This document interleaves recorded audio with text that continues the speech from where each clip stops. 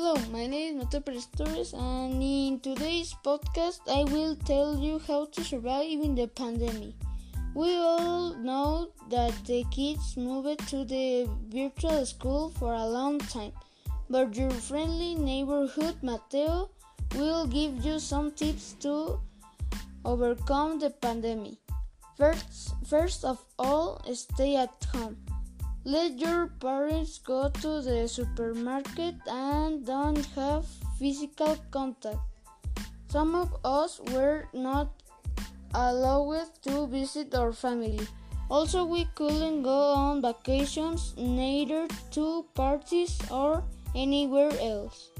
We had to stay at home.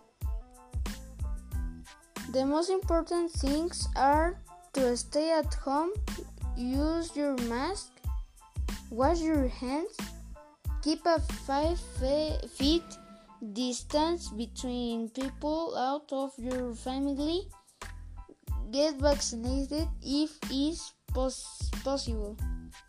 My point of view is that pandemic went for too long and going out was too risky because we could get infected.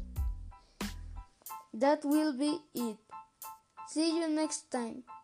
Have a good one.